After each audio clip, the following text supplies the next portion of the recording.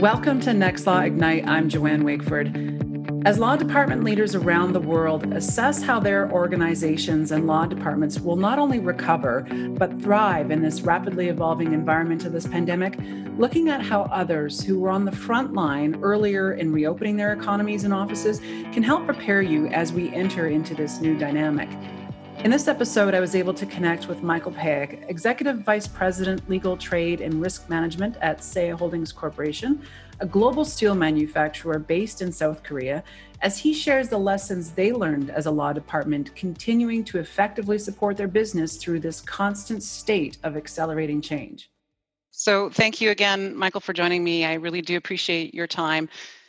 Just wanted to dive into a bit of your experiences. So South Korea has been a global leader in managing the spread of COVID-19, and you've been ahead of other countries in terms of reopening your economy and returning to the office environment. So in doing so, have you found that there have been challenges that you've had to deal with that perhaps you didn't anticipate? And do you have any recommendations for other GCs and other regions around the world who are at an earlier stage of reopening? Thanks, Joanne, for having me, first of all.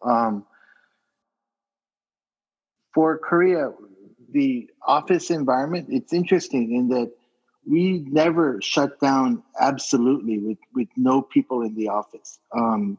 We had the outbreak earlier this year, and then it increased rapidly, and then it kind of tapered off, and we have had a couple of spikes in clusters since then. But generally, it's been pretty well managed as a maybe a benefit of our healthcare system, which is kind of geared towards high volumes and coordinated quite well in that regard.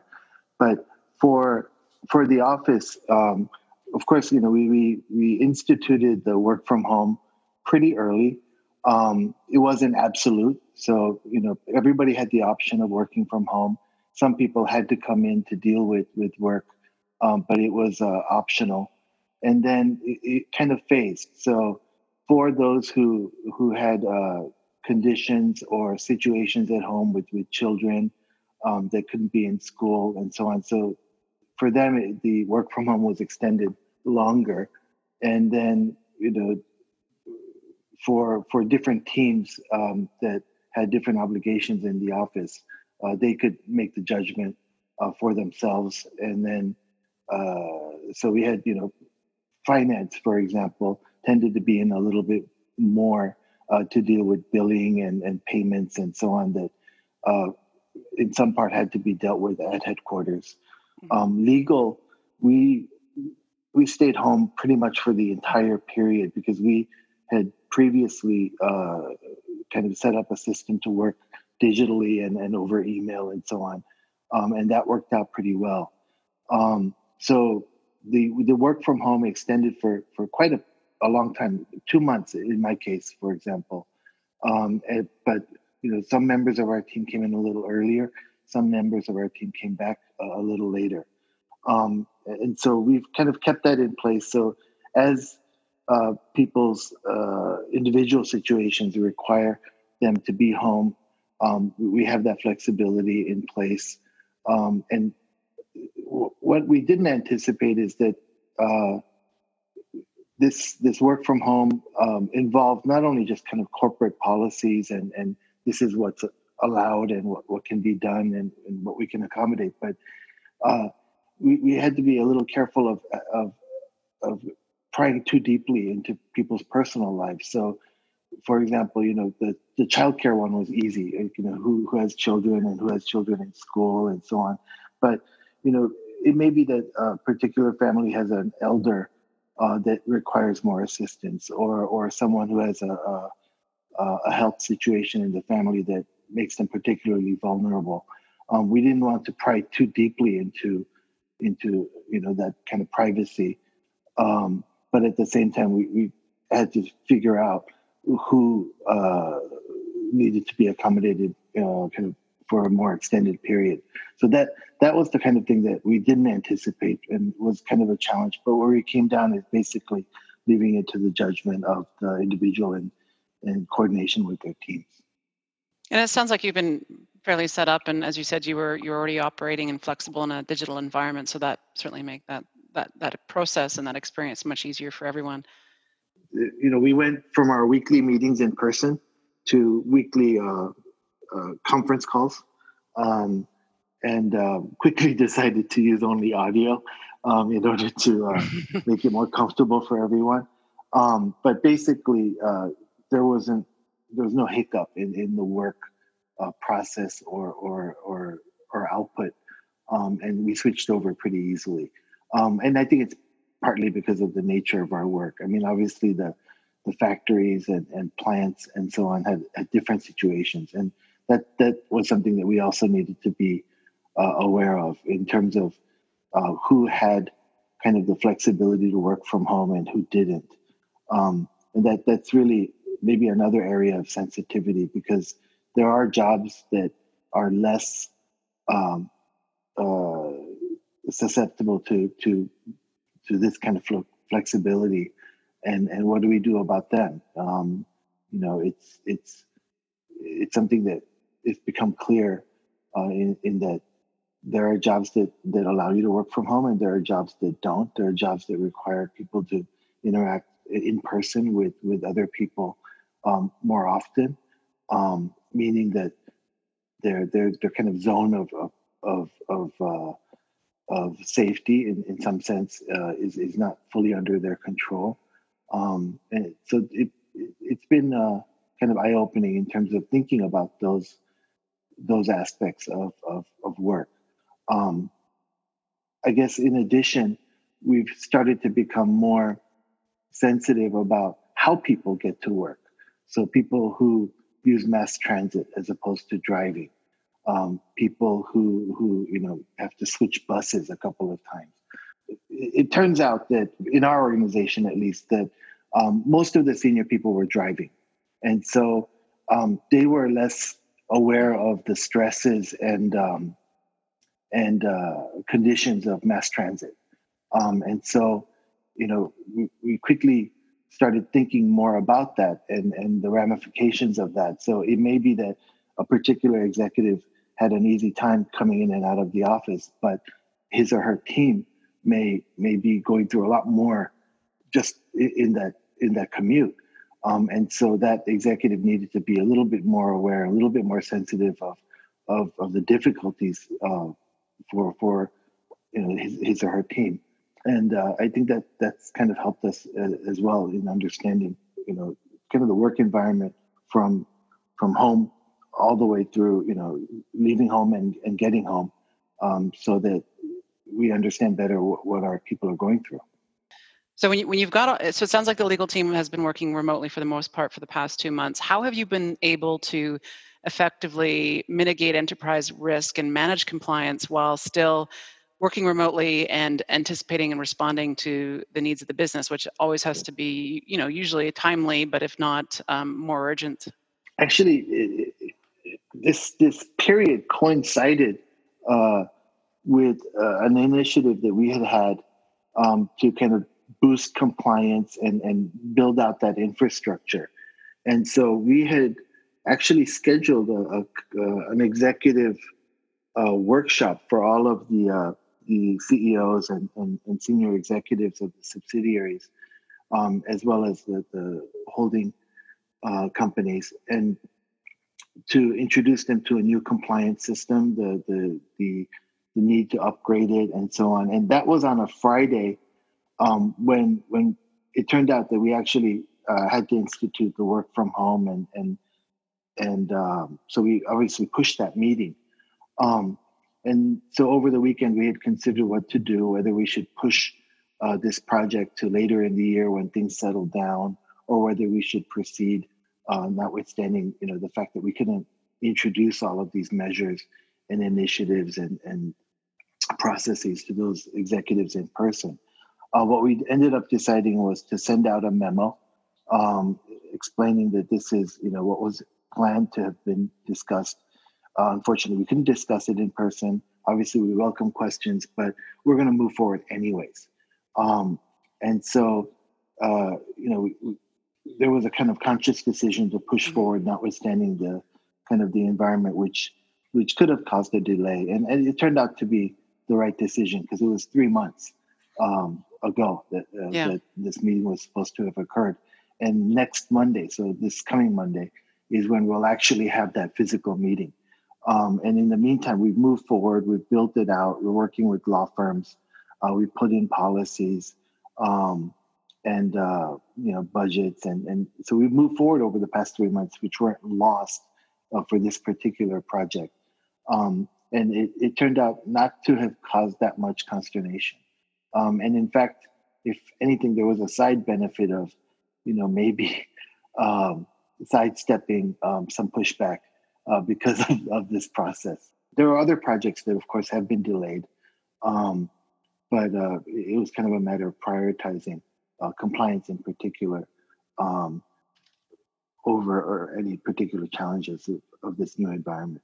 We often hear from our clients now that there's, obviously with everyone working remotely and not being necessarily as connected to the business, that sometimes that alignment with where the business is headed can sometimes be broken or not necessarily understood. So how has your team been able to stay aligned with the business amongst the uncertainty and, of course, the constant change in the global business environment?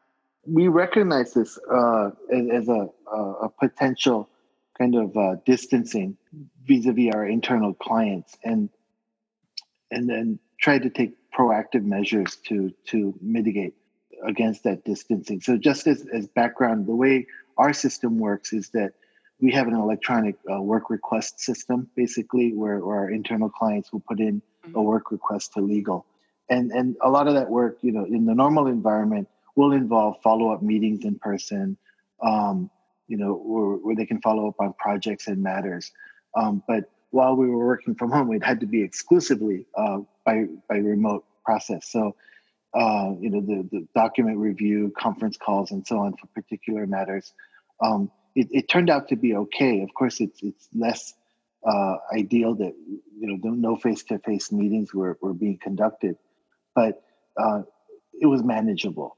But at the same time, during those face-to-face meetings, other matters, other questions, kind of ad hoc and informally would come up, and the legal team would get to know the internal client better, their work better, and their process better, just because they were having a cup of coffee together. And so that wasn't occurring. So what we decided was that each member of the team would reach out to at least 3 internal clients a week for a non-scheduled, non-agended call, just to see how they're doing, what we could do to help them, what their concerns were. And so just kind of reaching out to say hello. But it was kind of systematic in at least 3 per legal team member. And, over the course of 2-3 months, they reached out to nearly everyone that they would normally have worked with. And it was maybe a little broader as well. So that helped, but it was a conscious decision to do so, to reach out rather than wait for someone to call us. That's a terrific suggestion and a wonderful opportunity for sure, and one that maybe might not have happened if it weren't for the current situation. Because day to day we're busy and we wouldn't think of sitting down and making those calls. But this situation kind of created an environment where we thought about it, and then we decided, well, this is something simple that we could do. Yeah, that's terrific.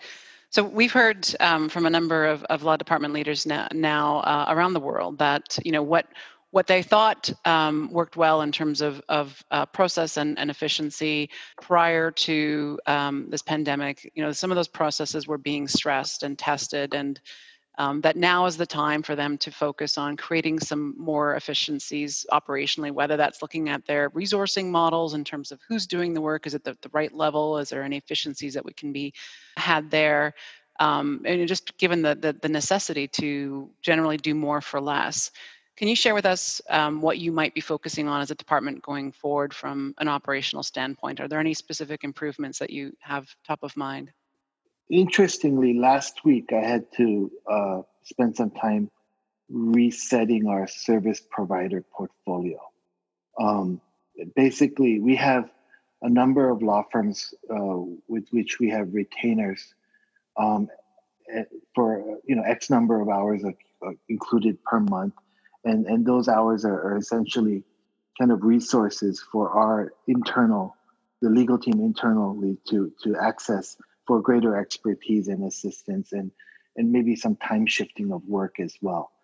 And so in normal times, we use those X number of hours and work with these firms and actually basically they're kind of part of our team, at least with respect to those hours. And this is separate from any particular projects or matters that they may be engaged for, which we have separate engagements. But those hours are kind of included in our capabilities and capacities as a legal team.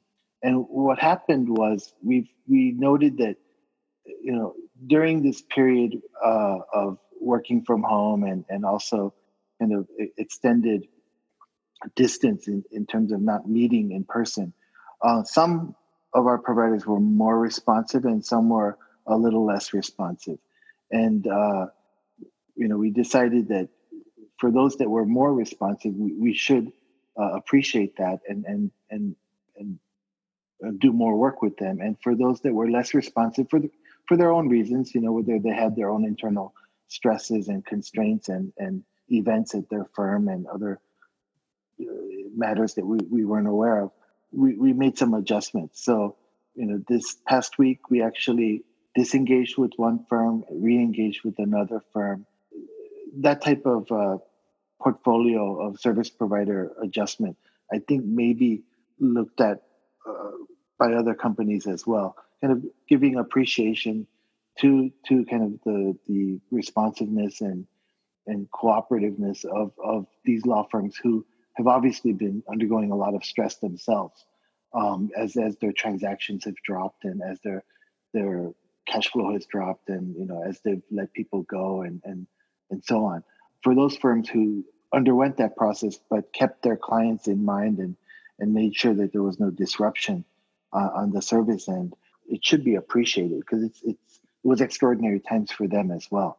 But that's one thing that we've done. With regard to budgets, obviously, I think for everyone, the budgets have tightened as the business environment has become darker.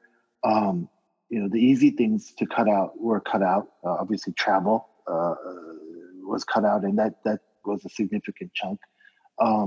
Otherwise, there wasn't that much further that we could go in terms of lean processes, but doing more with less, I guess that applies. So, rather than attending outside seminars for payment and fees, we've been doing a lot of weekly internal knowledge sharing, and then also working with some of our law firms in terms of what they could share with us in terms of training and education as well. What you've described in terms of your relationships with law firms, I know many other in-house counsel will be looking at the same thing. In fact, I'm reminded of the quote by Maya Angelou. I've learned that people will forget what you said and people will forget what you did, but they'll never forget how you made them feel. And to your point, I think that relationships will be made or lost throughout this time. So, exactly. No, it's become very clear to me. I didn't think it would, but there were some surprises in terms of, service providers that we were really, really happy with when things were busy and there was, a lot of fee generation for them and activity and great responsiveness. But when the work kind of slowed and this became less interesting for them from their perspective, I can well understand why, but their priorities shifted and we could tell right away. So looking forward, do you see changes in the role and the influence of the general counsel in a multinational organization as a result of this pandemic? And have your priorities as a general counsel changed as a result? Yes. And I think in part it's because of the way we're structured, but it may, I think, also impact other organizations, regardless of how their legal teams are structured. For us, we have legal, trade, and risk management together. Trade has become very busy and complicated as there, all of these travel restrictions, first of all, and of course the health issues across the world. but also how it's played out with regard to protectionism. And then, what we see is probably, rightly a prioritization of local labor as their each economy recovers. So I see the world kind of shutting down in terms of the kind of global open economies that we had been seeing and anticipating. So a lot more protectionism, a lot more kind of our people first, our factories first. Meaning, if you want to operate globally, you'll have to operate locally in those global environments. And so that's created a lot of work for trade, particular tensions between the U.S. and China, and potentially, sanctions and other measures that may result from that, has also created a lot of questions and risk management from a trade perspective for a company like ours that ships product globally and manufactures globally.